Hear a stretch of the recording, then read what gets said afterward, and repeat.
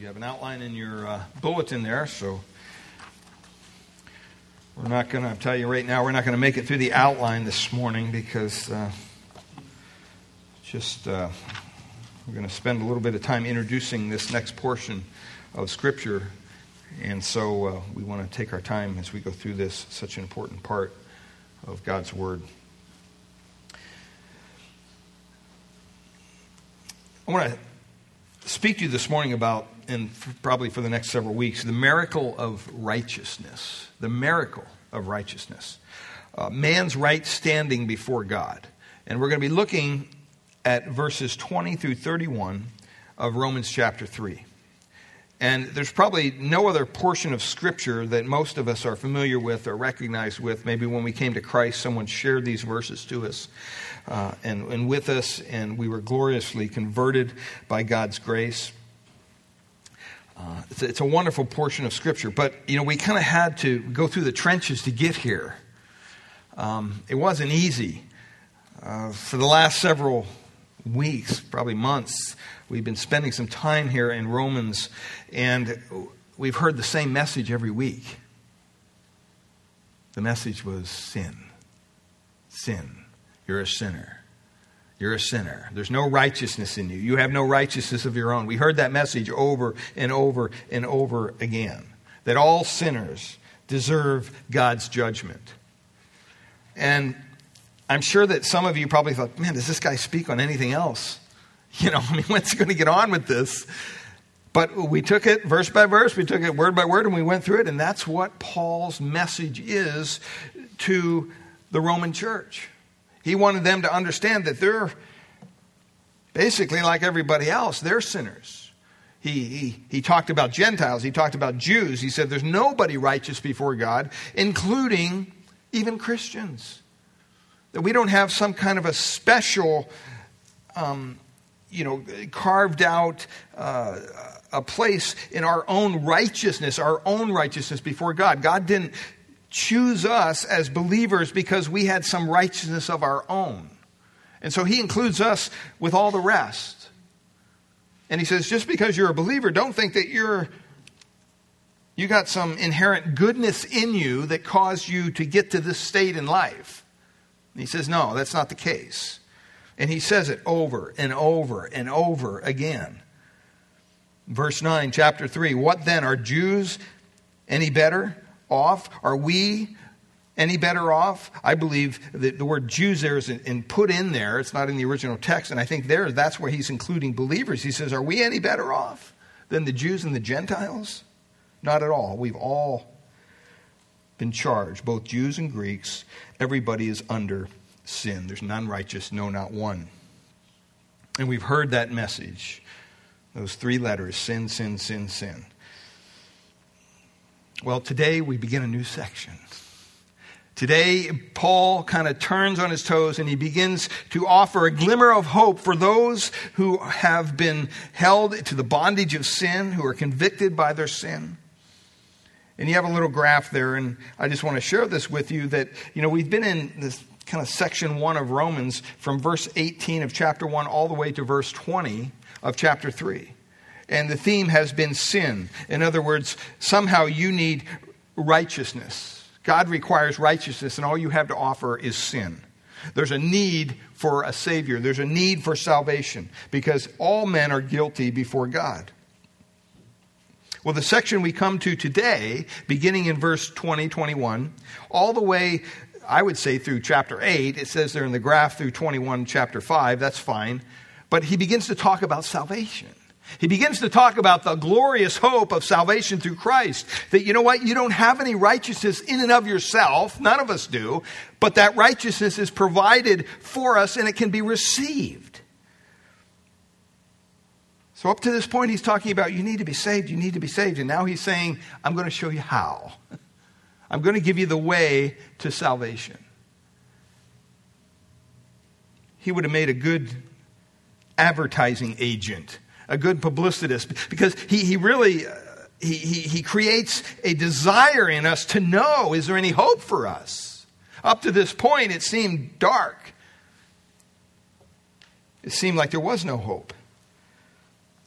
But Paul in his words that we'll now read, he shows, no, there's a way. There's a way of salvation.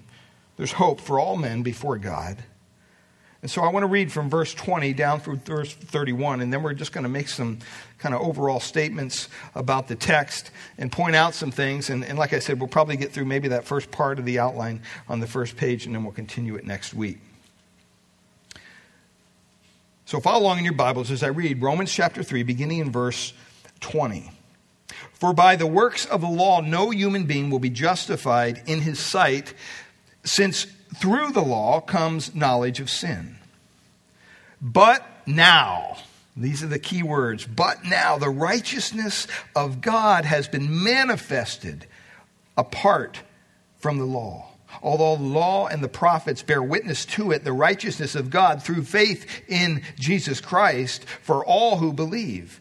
For there is no distinction, for all have sinned and fall short of the glory of God, and are justified by his grace as a gift through the redemption that is in Christ Jesus, whom God put forward as a propitiation by his blood, to be received by faith. This was to show God's righteousness, because in his divine forbearance he had passed over former sins. It was to show his righteousness at the present time, so that he might be just and the justifier of the one who has faith in Jesus. Then what becomes of our boasting, Paul asks? It is excluded. By what kind of law? By a law of works? No, but by the law of faith.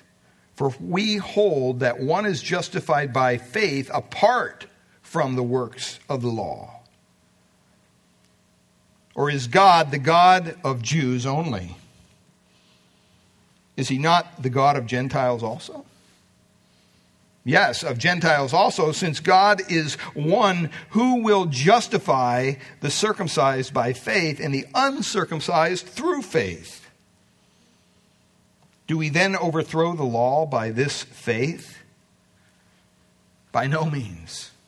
On the contrary, we uphold the law. It's a wonderful section of Scripture.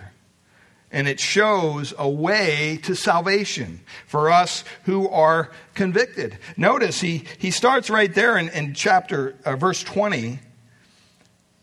He says, for by the works of the law, no human being will be justified. Nobody. I don't care how good you are. You can never be good enough. That's what Paul's saying. He's saying there's no way. And he begins this kind of this study of salvation, and he goes all the way up even into chapter 8 because it was such an important subject for him. I mean, he took time to lay down the foundation that we're all sinners and we have no hope in and of ourselves. But now he begins to show us the glorious way of salvation. And he says, by the deeds of the law there shall be no flesh justified in his sight. That's why in verse 21 of our text, he says, but now. But now. See, after the statement about the law, the law just reveals our sin. That's all it does. It gives us the knowledge that we've broken God's commands. And he says the righteousness of God apart from the law is manifest or made known. And so when you stop and you think of what Paul is telling us here, he's really sharing with us in a continued theme, but now with hope. That, there's no hope for you in and of yourself. You can never be good enough to get to heaven on your own. Because there's no way that can happen, because righteousness doesn't come by keeping a bunch of religious do's and don'ts. See, we have to change our mentality as Christians. Somehow we think that when we drag ourselves in here Sunday and sit here and warm a seat and listen to and sing and listen to some music and then, hear somebody get up and teach the Word of God and maybe say a prayer here or there and then we leave. Somehow we think that God is looking down saying, oh, good. Now I have to reward you because you've done something good today. That's how we think. But that's not how God operates. God says even our good works done with the wrong motive are like filthy rags. They're things to be discarded. And I think sometimes, beloved, we really need to check our mentality. We need to check our motive. Why are we doing what we are doing? Are we doing it because we think maybe if we do a dance before God, he'll give us a bigger hug or something like that? That's silly. God doesn't work that way. And so he says here in verse 22, he says the righteousness of God through faith in what? Jesus Christ. For all who believe. It's so important that we understand that we cannot come to God, we cannot have a relationship with God by doing certain things. And he continues in his text here, and he says everybody's in the same boat, verse 23, for all have sinned and fall short of the glory of God. And we're going to be going into these verses in depth in the coming weeks. I'm just reading them right now, giving you kind of the setting, a foundation for where we're going to be going. He says everybody's fallen short. Nobody measures up. We've seen that. He says in verse 24, they're justified by his grace as a gift through the redemption that is in Christ Jesus. There's not multiple roads that lead to heaven. There's not multiple religions that lead to heaven. Jesus said, I am the way, the truth, and the life. He didn't say I'm one of many ways. No, he said, you know what, if you want to come to God, if you want to restore your relationship with God, your fellowship that was broken by sin, if you want that to go away and you want to have a vital, living relationship with the God who created you, there's only one way to go about that, and that's through my Son, the Lord Jesus Christ. You need to come to the cross. And he says there that this was God's work. This is what he did. Look all the way down at verse 28. It says, for we hold that one is justified by faith apart from the works of the law. This is what Paul was teaching. And it was very important that he taught these people these things, because what would happen with some Jewish folks, they would come to Christ and then certain people would say, okay, don't forget you're still Jewish, you're still a Jew, so you still have to do all this other stuff or you're not saved. And Paul's saying, wait a minute. Yeah, they're still a Jew, but all the other stuff, they don't have to do that. They're saved by grace. You're not saved by keeping the law. And he wanted them to be clear on that. And that's why he says there in verse 29, is God the God of Jews only? In other words, who had the law? The Jewish people did. The Gentiles didn't have it. It didn't mean anything to them. So if you could get saved only through keeping the law, guess what? A lot of people aren't going to get saved because they didn't have the law. And so Paul's saying, no, that's not the way it was. Verse 31, do we then overthrow the law by this faith? What's he saying? He's asking the question, you know what? If we're not saved by the law, then what good is it? Do we just throw it out? Do we just discard it? See, the law has an effect of showing us our sin. That's why we have the law. That's why God gave us the law. He didn't give us the law to save us. He gave us the law to point out our need to be saved. If you didn't have 35-mile-an-hour speed limit signs down Jefferson, you'd probably have a lot of accidents. You'd probably have a lot of people hurt. You'd probably have people just flying up and down that street. Because why? There wouldn't be any rule. There wouldn't be any standard. You could, unlimited, do whatever you want. But when a sign is posted there, it shows you this is the standard for your behavior. And trust me, if you break that standard, guess what? You'll see siren or hear sirens and little red lights following you. And they'll pull you over and they'll give you a hefty ticket. They couldn't do that if there was no law. They couldn't just pull you over and say, well, you were going 45. And you could say, well, who cares? There's no speed limit sign. And so it's important that we understand that God gave us the law to show us our need for salvation. And so when you stop and think of your salvation, you think of redemption, you think of salvation, you think of words like justification and righteousness. And we're going to go into all these in detail. But all that is apart from the law. It's given to us, verse 24, as what? A free gift, he says. You don't have to work for it. It's given to us by the grace of God through Jesus Christ. And so he asked the question, well, if that's the case, do you just throw the law out?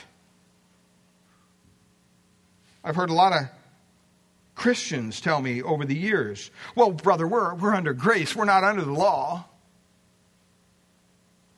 Have you heard that? People say that all the time. And they use it almost as a license to do whatever they want. What Paul is saying here is, hey, don't get too far ahead of yourself. You don't just throw the law out because you became a Christian and you're under God's grace. The law still has a purpose. It doesn't make it void. Jesus didn't say, I came to get rid of the law. No, he came to what? Fulfill it. So if we can't be saved by keeping the law in our flesh, does that mean we're not under any obligation at all to pay attention to it? And Paul answers that question. He says, God forbid in some translations. We literally established the law. I want you to understand as a believer, as one who's put their faith, their trust in Christ, when you got saved, when you became redeemed, there's no separation between grace and law. That's not what the Bible teaches. And that's the problem that we have in the churches today. A lot of people think that. They want to elevate grace so much that they say, well, there's no responsibility for you to do anything now. You can just sit back in the armchairs of grace and do whatever you want because, hey, you're saved by grace. You're not saved by works. We're not under the law. We're under grace. But see, grace and God's offer of salvation through grace does not make null and void the law. It establishes it. It proves it to be true. And so Paul basically is saying, to sum up this whole text real quick, he's saying, you know what? You can't save yourself by your own good works. But just because that's true, don't throw the word of God, don't throw the law of God out and never think that he holds you to some standard. He's saying when you come to Christ and you're justified before God as a believer, you're given the Holy Spirit of God. And he begins to produce those good works in you as only he can, because that's how they're produced. We don't produce them. He produces them in us, the Word of God says. And when he does that, that will establish or fulfill the law, just like it did in the life of Christ. See, because when you separate grace from the law, what happens?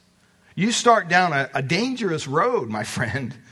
Basically, you begin to say things like, you'll meet somebody who is professing to be a believer.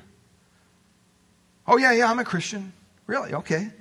And you look at their life and they're going, wow, something's wrong here. Let's see, they're cheating on their husband, their wife, whatever it might be. They're doing this, they're doing that, they're abusing their body in some way. That doesn't add up. Something doesn't add up here. And so maybe you go to them and you say, hey, brother, I just am curious. You're a believer, right? Oh, yeah. All right, well, I have some concerns. No, I got saved. I did it. When was that? Well, I was junior high school and went to camp and, everybody went forward and I went forward and, said a prayer and yeah, that's when I got saved. And you want to say, what has God done for you lately? Because you look at the person's life and the answer is nothing. But they're saying, oh no, I believe. What does that mean to God? That doesn't mean anything. It doesn't mean a thing. And what happens is we try to elevate grace to such a degree that we forget that God still has a standard. Just because we're saved by grace doesn't mean that we have the freedom to do whatever we want, whenever we want. And we've all known people who have professed Christ and then don't live the life that's representing of his calling upon their life. We've all known people like that. And you may ask them, well, are you a Christian? Yes, I asked Jesus into my life. I mean, you have to shake your head and say, well, what does that mean? It doesn't mean anything. It doesn't mean anything. Just because someone professes Christ doesn't mean they're saved. We have to change our thinking on this because the gospel has been diluted to the point where, it's just kind of a free-for-all. And it's really taken over a lot of the teaching in the seminaries and things like that. One writer said this: believers who become agnostics. Believers who become agnostics are still saved. They're still born again. You can even accept Christ and become an atheist. But if you once accepted Christ as Savior, you cannot lose your salvation even though you deny God. What kind of wacky teaching is that? It comes out of the whole idea, well, once saved, always saved. Have you heard that? I've used that term sometimes. That's not a good theological... I know what we think we mean by when we say that, once saved, always saved. But that's not a real accurate theological statement. A more correct statement would be, the saint is going to persevere, the perseverance of the saints, because that's what Scripture says. Just because you raise your hand in a meeting or go down an aisle and get baptized and join a church, and then you go do whatever you want. Oh, no, I did the religious thing, I got saved. That means nothing. Absolutely nothing. The Bible says in 2 Timothy 2:12, if you deny me, I will deny you. That's the word of God. One other author says this, of that mindset of kind of free grace: any teaching that demands a change of conduct, either toward God or man for salvation, is adding works and human effort to faith and is an accursed message. In other words, who are you to say that, okay, well, salvation involves more than just saying, oh, Jesus is Lord. That doesn't save somebody. That may be the fruit of someone who's saved. But just mouthing those words, what does the Scripture say? The Scripture says that even, the demons believe, right? They believe. And they shudder because they know what's going to happen to them. But they believe. So we have to be careful when we talk about our faith, when we talk about salvation, and define some very important terms, and that's what we're going to be doing in the coming weeks. Do you think it's possible to be saved and have no manifestation of that salvation at all? Is that even possible? All you have to do is go through the Gospels. Go through the Gospels, God's Word, and look at people who were saved. And look at what happened to them. 201, every one of them was radically changed. Radically changed. Left jobs, homes, families, everything to follow Christ. That's a radical change, my friends. And when that change wasn't exhibited, what did Jesus say? Hey, if you're not going to live up to the standard, don't follow me. Right? He didn't mince words. He didn't throw the gates of heaven open so wide that, just everybody's going to get in. Doesn't matter what you think of God or Christ or anything. Just say you believe and you're good to go. Salvation means this, beloved, that the life of God has been planted in our soul. The life of God has been planted in our soul. And you know what? There's got to be some kind of revelation. There's got to be some kind of a manifestation of that life if it's there. Because before it's there, the Bible says that we're what? We're dead. We have no life. We lived a life of evil. And wherever you look throughout the Scriptures, I mean, you take Thomas in John 20, verse 28, when he looked at Jesus and he said, what? My Lord and what? My God. See, we have to understand that to come to Jesus as Savior is not separate from acknowledging His Lordship in our lives. You can't have one without the other. I went to a Bible college, unfortunately, that taught just that. And we had a man come from Dallas Seminary, and he taught a whole thing on how there's a difference between being a believer in Jesus and being a disciple of Jesus. So for many years I thought, okay, yeah, you can come to Christ and not have any fruit and not really believe anything about anything and still be saved until one day, you become maybe a fully committed disciple. Jesus never taught that kind of thing. He said, if you're going to follow me, what do you have to do? Deny yourself, die to yourself, take up your cross, an instrument of death, and do it daily. Then you can follow me.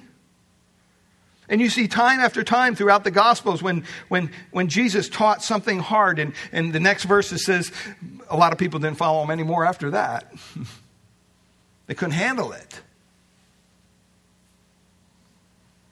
We have to be careful how we present the gospel, how we talk about salvation. In Romans chapter 10, just over a couple pages, verses 9 and 10. We know what these verses say, because if you confess with your mouth that Jesus is Lord and believe in your heart that God raised him from the dead, you will be saved. For with the heart one believes and is justified, and with the mouth one confesses and is saved. Well, what does that mean? What does it mean to confess with your mouth that Jesus is Lord? Is it just saying, oh, Jesus is Lord? Over the years, I remember in youth ministry, even we had some youth workers at times that, I'd hear them counseling a young person at a conference or something. And they would say just that. The kid would be like, well, I don't understand this. Just say Jesus is Lord. Just say it. And they'd go, Jesus is Lord. Welcome to the family. It's like, whoa, wait a minute. I think we passed a couple steps here. This is no different than if you hear, if you ever have the, I was going to say pleasure, but it's not usually pleasurable to hear Joel Osteen preach on TV. At the end of his little message, he shares what he calls the gospel, and he says something similar to that. If you believe that Jesus died, and if you believe, he's risen from the dead, just, pray this prayer with me. Welcome to the family. What? Wait a minute. See, we have to be careful of the terms we use and what they mean. What is salvation? Salvation is basically the affirmation of a sovereign God coming into my life through the mediation of Jesus Christ. That's what salvation is. And if God is in my life, there should be a little shake-up. There should be something different about me. That's not adding works to your salvation. It's just recognizing who he is. In Acts chapter 2, verse 36, the first sermon that was preached by Peter when the church was born, after the Holy Spirit had descended upon him, he says this in verse 36, Acts 2, therefore let all the house of Israel know for sure that God has made this same Jesus, whom you have crucified, both Lord and what? Christ. You can't separate Jesus as being Savior and Lord. The other thing that we hear a lot of times when we share the gospel with someone, we get to the, what they used to call the close. You've shared certain questions for them, you feel some conviction, and there's a way to close the deal, because after all, it's us that close the deal, right? I mean, it's just so crazy the way these people think sometimes. It's God that does the work. We're just there as an errand boy. We're just doing what God allows us to do. But you get to the end and you hear some people say, well, just tell God that you want to make Jesus Lord. You ever heard that? I don't know. The last time I read my Bible, Jesus is Lord. He's already Lord. We don't make him anything. I mean, are you following me? Do you understand? But words have meaning. And when we say things like that, just give your life to Christ and make him Lord. No, you're not making him Lord. You're acknowledging his lordship in your life. In Psalm 110, verse 1, he uses the word for Lord Adonai. It means sovereign ruler. I mean, when someone's sovereign and he's a ruler, you don't have to say, well, what does that mean? 1 Corinthians chapter 12, verse 3, it uses the same kind of context. It says, no man speaking by the Spirit of God calls Jesus accursed. No man can say that Jesus is Lord except by the Holy Spirit. Well, what does he mean by that? Does he mean that you can't say those words? I've heard people curse God and then say, oh, Jesus is Lord. Yeah, right. Oh, wait, they said it. They're saved. No, they're not saved. There's no meaning behind those words to them. It's only by the Holy Spirit, by the work of the Spirit, that one is saved. It's not through human agency. Now, we should do our part. We're called to go to the uttermost parts of the world and share the gospel, as even Bob and Nobi Kennel shared with us, our missionaries to Papua New Guinea last week. By the way, they arrived there and they're safe and they're starting to finish up this, checking their translation. In a couple weeks, they'll be off to Thailand, so they ask for your continued prayers. But we're called to go to the uttermost parts of the world. Why? Because that's the medium which God created for us to give the word of God to people, to give them the gospel. How are they going to hear without a what? Without a preacher, right? I mean, how are they going to hear? It's up to us to take the message of the gospel to those who are lost. But I want to be clear, nobody can be saved unless the Holy Spirit is doing his work. Nobody can have proper insight into who Jesus Christ is unless they're aided by the Holy Spirit. Because the natural man doesn't get the things of the Spirit. That's what the Bible says. No one truly understands Jesus and his lordship unless it comes by the Spirit of God. That's why when we're sharing with an unbeliever, we don't have to lead them down a little path. Well, God has a happy plan for your life. And then, oh yeah, there's this thing, sin. And then, do you believe all that? Okay, good. We go to the next step. No. I mean, that may be a way that you can use it. That's fine. But don't stick so hard and fast to it. You know what? Be sensitive enough to realize, this person's checked out. They don't want to hear this. They don't want to hear me present the gospel to them right now. And you know what? You walk away and you're okay with it. Why? Because God didn't open up a door for you to share the gospel. See, the problem is we're so insensitive to the Spirit at times, we're out there shoving the gospel down people's throats when they don't want to hear it. Because we don't know, we're not sensitive. Is God opening this door or not? Remember the first time Dan and some of the folks went out from Grace, a little evangelism outing. And the first thing they did was pray. Pray that God would lead us to somebody who desires the gospel. And a lot of times God answered that prayer. Because that's how it has to be done. It's not a work of the flesh. And so if it's not a work of the flesh, it's a work of the Spirit. Romans 1:5 says we've received grace and apostleship. And then he says, why did we receive that grace? In verse 5 of Romans 1, he says, for obedience to the faith among the nations. So you get saved in order to be obedient to God. That's why you get saved. I mean, we kind of think of salvation as just, well, we're just going to be in heaven one day and that's it. No. God saves us for a purpose. He saves us so that we can be obedient to the faith of our calling. There's no such thing as faith without obedience. But when you say that, people confused and they say, well, wait, isn't that salvation by works? No, it's not. There's no... turn over to Titus chapter 2. Titus chapter 2.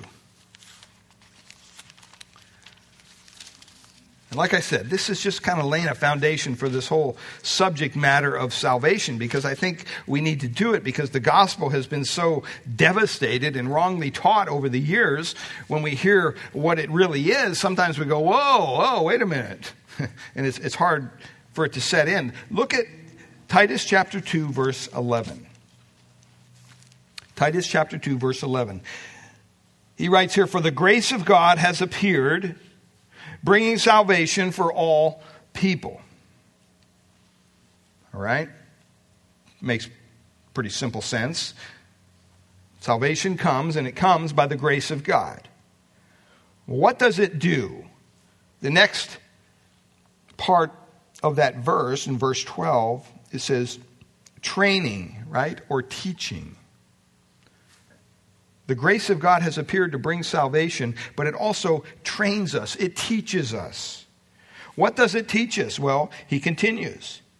To renounce ungodliness, to renounce worldly passions, to live self-controlled, upright, godly lives in this present age. See, he puts something to our salvation. He doesn't just say, well, the grace of God has appeared to all men and you're saved. That's it. No. He says the grace of God has appeared, and if it's appeared to you personally and it saved you, guess what it's going to do? It's going to train you. It's going to teach you to renounce ungodliness, to renounce worldly passions, to live self-controlled, spirit-controlled life. See, there's no such thing as regeneration or salvation apart from sanctification. That's a fallacy. And yet, in our elevation of grace, so many times, we all know people that have so-called come to Christ, and boy, they're just living for the devil every day. And we just say, well, you know, one day maybe they'll get their life straightened out because they profess Christ. They're a Christian. They don't live anything like a Christian, but they're a Christian. They made that commitment. No, that's not true. Regeneration is never apart from sanctification. What's sanctification? Sanctification is a process whereby through the Word of God and through the Spirit of God and even the body of Christ, God does a work of making you more like Christ each and every day. He does that work. We don't do it. We don't have the ability to do it. That's what gets us in trouble. So we have someone that comes to Christ, so-called. What's the first thing we do? We begin to teach them all the Christian stuff. You know, so they come to church and maybe they got a cigarette hanging out of their mouth. Well, brother, you know, in church we don't do that kind of thing. It's probably not good that you smoke in church.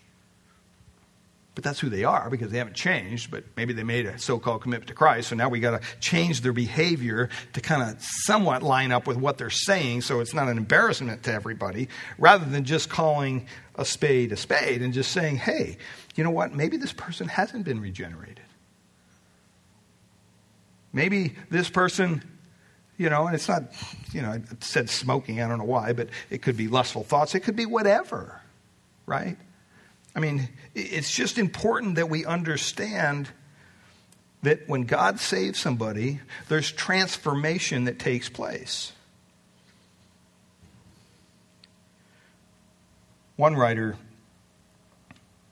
James Stewart, said this: men in movements have often given the impression that the acceptance of the lordship of Christ is a second experience of grace and a sort of optional addendum to the Christian life. In other words, you can be saved and not have Jesus be Lord of your life. Then he says this: so great has been this perversion that many congregations are astounded when they hear the true gospel of the lordship of Christ, and they believe we are preaching a new gospel. It's not a new gospel. It's the same gospel that Christ preached. John Calvin said this, Christ justifies no one that he does not at the same time sanctify. Whom he justifies, he sanctifies. He makes more like Christ. That means when you're redeemed, there will be a result subsequently of some form of a holiness in your life, a pattern of life that's changed. Now, it's not going to be perfect. We don't believe in sinless perfection. We don't believe you become a Christian and then, you never sin again. We all sin in a myriad of ways each day if we're honest with ourselves and with the Lord. And so, that's not what we're saying. But what we're saying is something clicks, something changes. For the first time in your life, maybe if you fully committed to Christ, you realize, wow, what you're doing is not something that Christ would appreciate you doing. And you feel that conviction of the Spirit inside and that desire to change. And maybe that change takes a while. That's okay. That's the process of sanctification. We're becoming more like Christ. We don't get saved and immediately we're like Christ in all of our behavior, our thoughts and actions, and we're just perfect. That's not the way God laid it out to be.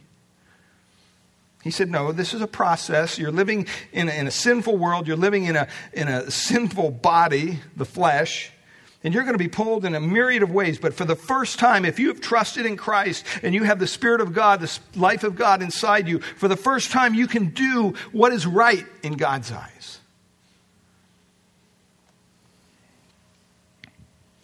Spurgeon said this, salvation would be a sadly incomplete affair if it didn't deal with our ruined estate. We want to be purified as well as pardoned and justified, and justification without sanctification would not be salvation at all. God saves us by grace. Through faith, not human effort. But part of God's gracious work, beloved, in our lives is to bring us to repentance, to change of heart, change of mind, to bring us to the point where we're willing to confess our sins before God, say the same thing that God says about them. And part of that gracious work is also bringing us into submission to the lordship of Christ. This doesn't happen easily. It doesn't happen naturally. And after you're a believer, you're constantly fighting against it. Each and every day.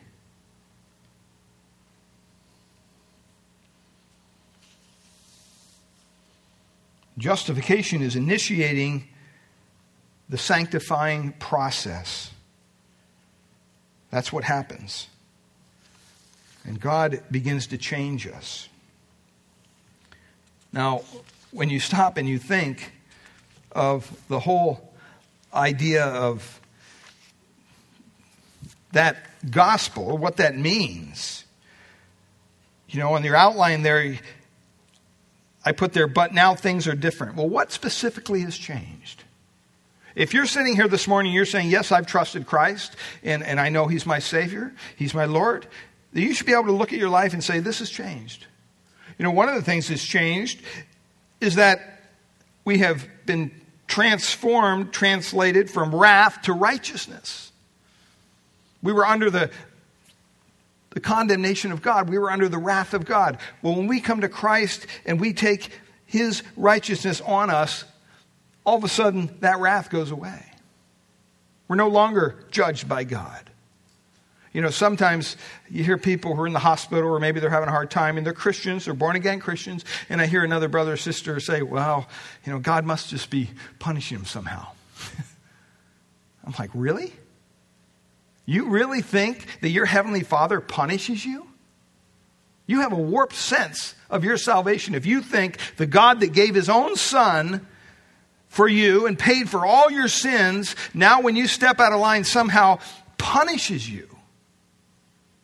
And I'm using the word punish because that's what I've heard. That's not biblical. If you're in Christ, your sins are forgiven. Right? You're a new creature in Christ. When you step out of line, what does God do? He disciplines us, the Bible says. He doesn't punish us. See, there's a big difference there. He disciplines us. He strives to bring us back lovingly to the right path, to remind us that, look, these sins have been forgiven. What are you doing? Why do you continue down this road? You know, he lovingly brings somebody along in your life or something, somehow, maybe your sin is found out and lovingly you're kind of reminded, well, I shouldn't be doing that. Maybe you're embarrassed back into the way. But whatever he does it in love.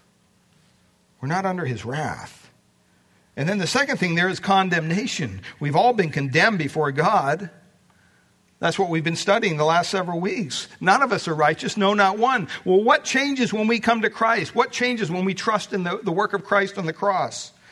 Well, we're not under the condemnation of God anymore. Now, all of a sudden, we are justified. We are made right with God. How is that so? Because we know we have no goodness in and of ourselves to do that. We can't give enough money to the church or win enough people to Christ or feed the poor and the homeless or care for the needy. All those things are works. We're not saved by that. So how do we get this justification? How do we become justified before God? Well, Christ did that work on the cross. When he died on the cross, beloved, he died for you. He died for me. And he did so personally. It was a personal death. You know, so many times we think, well, yeah, Jesus died for the sins of all the world. Well, if you believe that, then you have to believe that everybody's going to heaven. Because if Jesus died for the sins of the world, he paid for everybody's sins. And we serve a just God. God could never send someone to hell whose debt has been paid. And we know the scripture says not everybody's going to heaven, that some people will be in hell. So we have to remind ourselves we are only justified through the work of Christ. We're only made right through the work of Christ. And then you see the third thing there, from bondage to freedom. Before you come to Christ, you know what? You're a bond servant to your own sin. You're a slave to sin. Well, you know, I'm not that bad. It doesn't matter. You know, the scale isn't comparing you to your neighbor. The scale is comparing you, a sinner, to a holy God. It doesn't matter if it's just one little white lie. That's still sin, and it has no part in God's program. We have to be totally, totally justified. Well, if we're in bondage to sin, how can that happen? The only way it can happen is when Christ steps into our life and makes us free. He truly makes us free. He sheds the chains of sin and bondage. And that's why we can say we can proclaim that we're free in Christ. So many people have the wrong idea. Well, if I accept this Jesus thing, then I got a bunch of, handbook of a bunch of do's and don'ts, and it's just religion, it's going to restrict me. No, it's not. It opens up the doors of freedom in your life. For the first time, you can do what God desires you to do. And you can reap the benefits and the blessings of God. And the fourth thing there, not just are you changed from state of wrath to righteousness, condemnation to justification, bondage to freedom, but look at the last thing, exclusion to participation. We don't like to hear this, but non-believers will have no part in heaven. They'll have no part. They'll have no part in the glory of God. They'll have no part in forgiveness. They'll have no part or taste of the grace of God dealing with salvation. They're under his general grace. It rains on the righteous as well as on the unrighteous. But when it comes to the grace of salvation, they're excluded. Sometimes we forget that. Sometimes we forget that once we were excluded from God's program.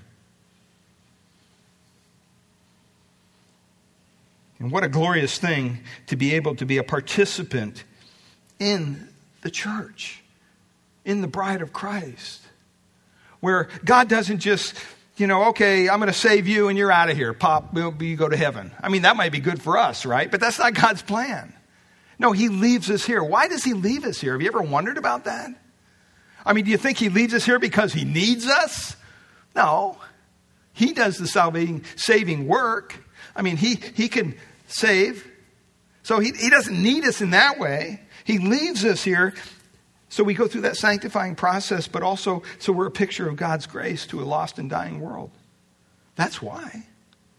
He leaves us here so that we can take this glorious gospel and go out to the uttermost parts of the world, the highways and the byways, the neighbors and the grocery stores and the gas stations, and at least see if people are interested in hearing the gospel of Christ.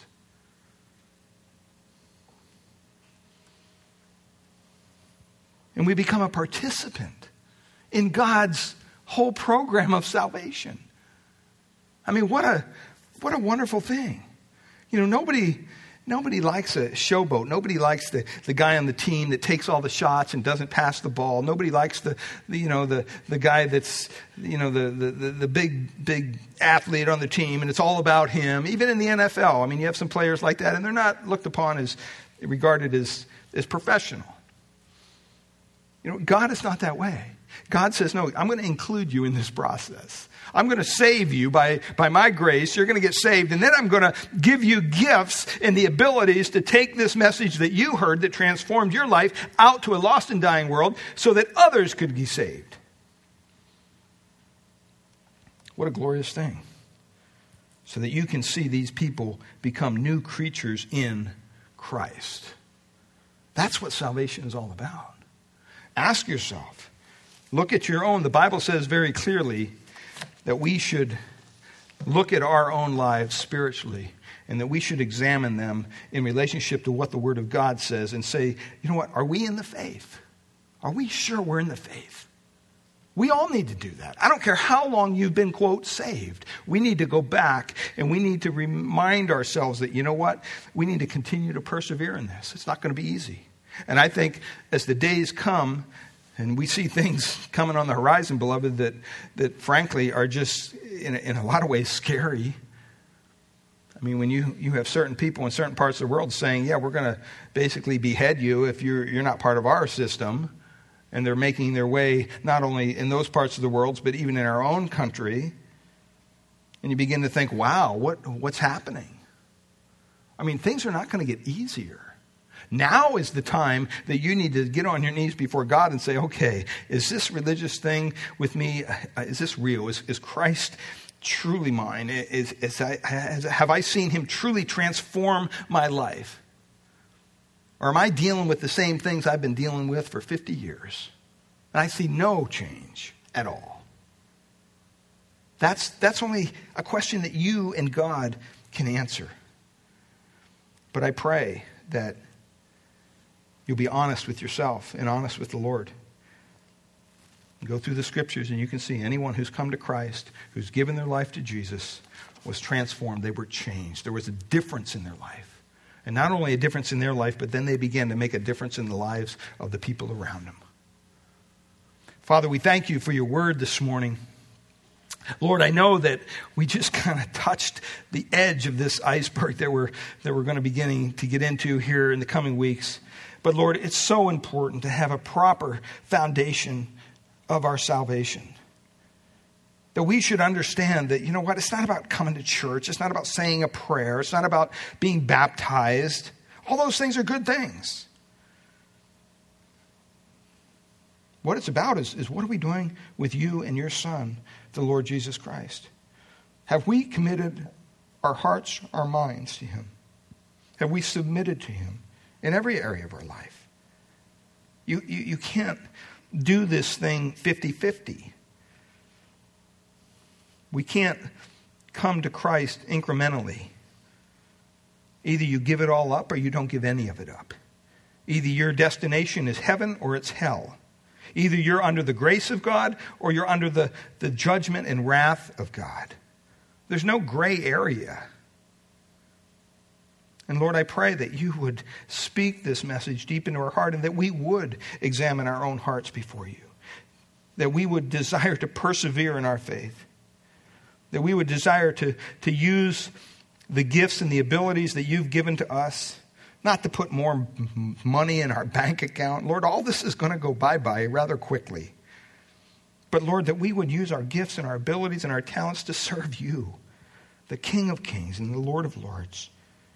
For it's only by your grace we're saved. We thank you and we praise you. If there's any here this morning who has yet to put their faith or trust in Christ, has yet to come to a proper understanding of who Christ is, Lord, I pray that you would do that work of grace in their heart, that you would give them a unyielding desire to come to you, as only you can. Lord, that you would be willing to cause them to bow their knee, to confess with their mouth that Christ Jesus is Lord, King of Kings. And by doing so, that they would be gloriously saved. We thank you and we praise you. In Jesus' name, amen.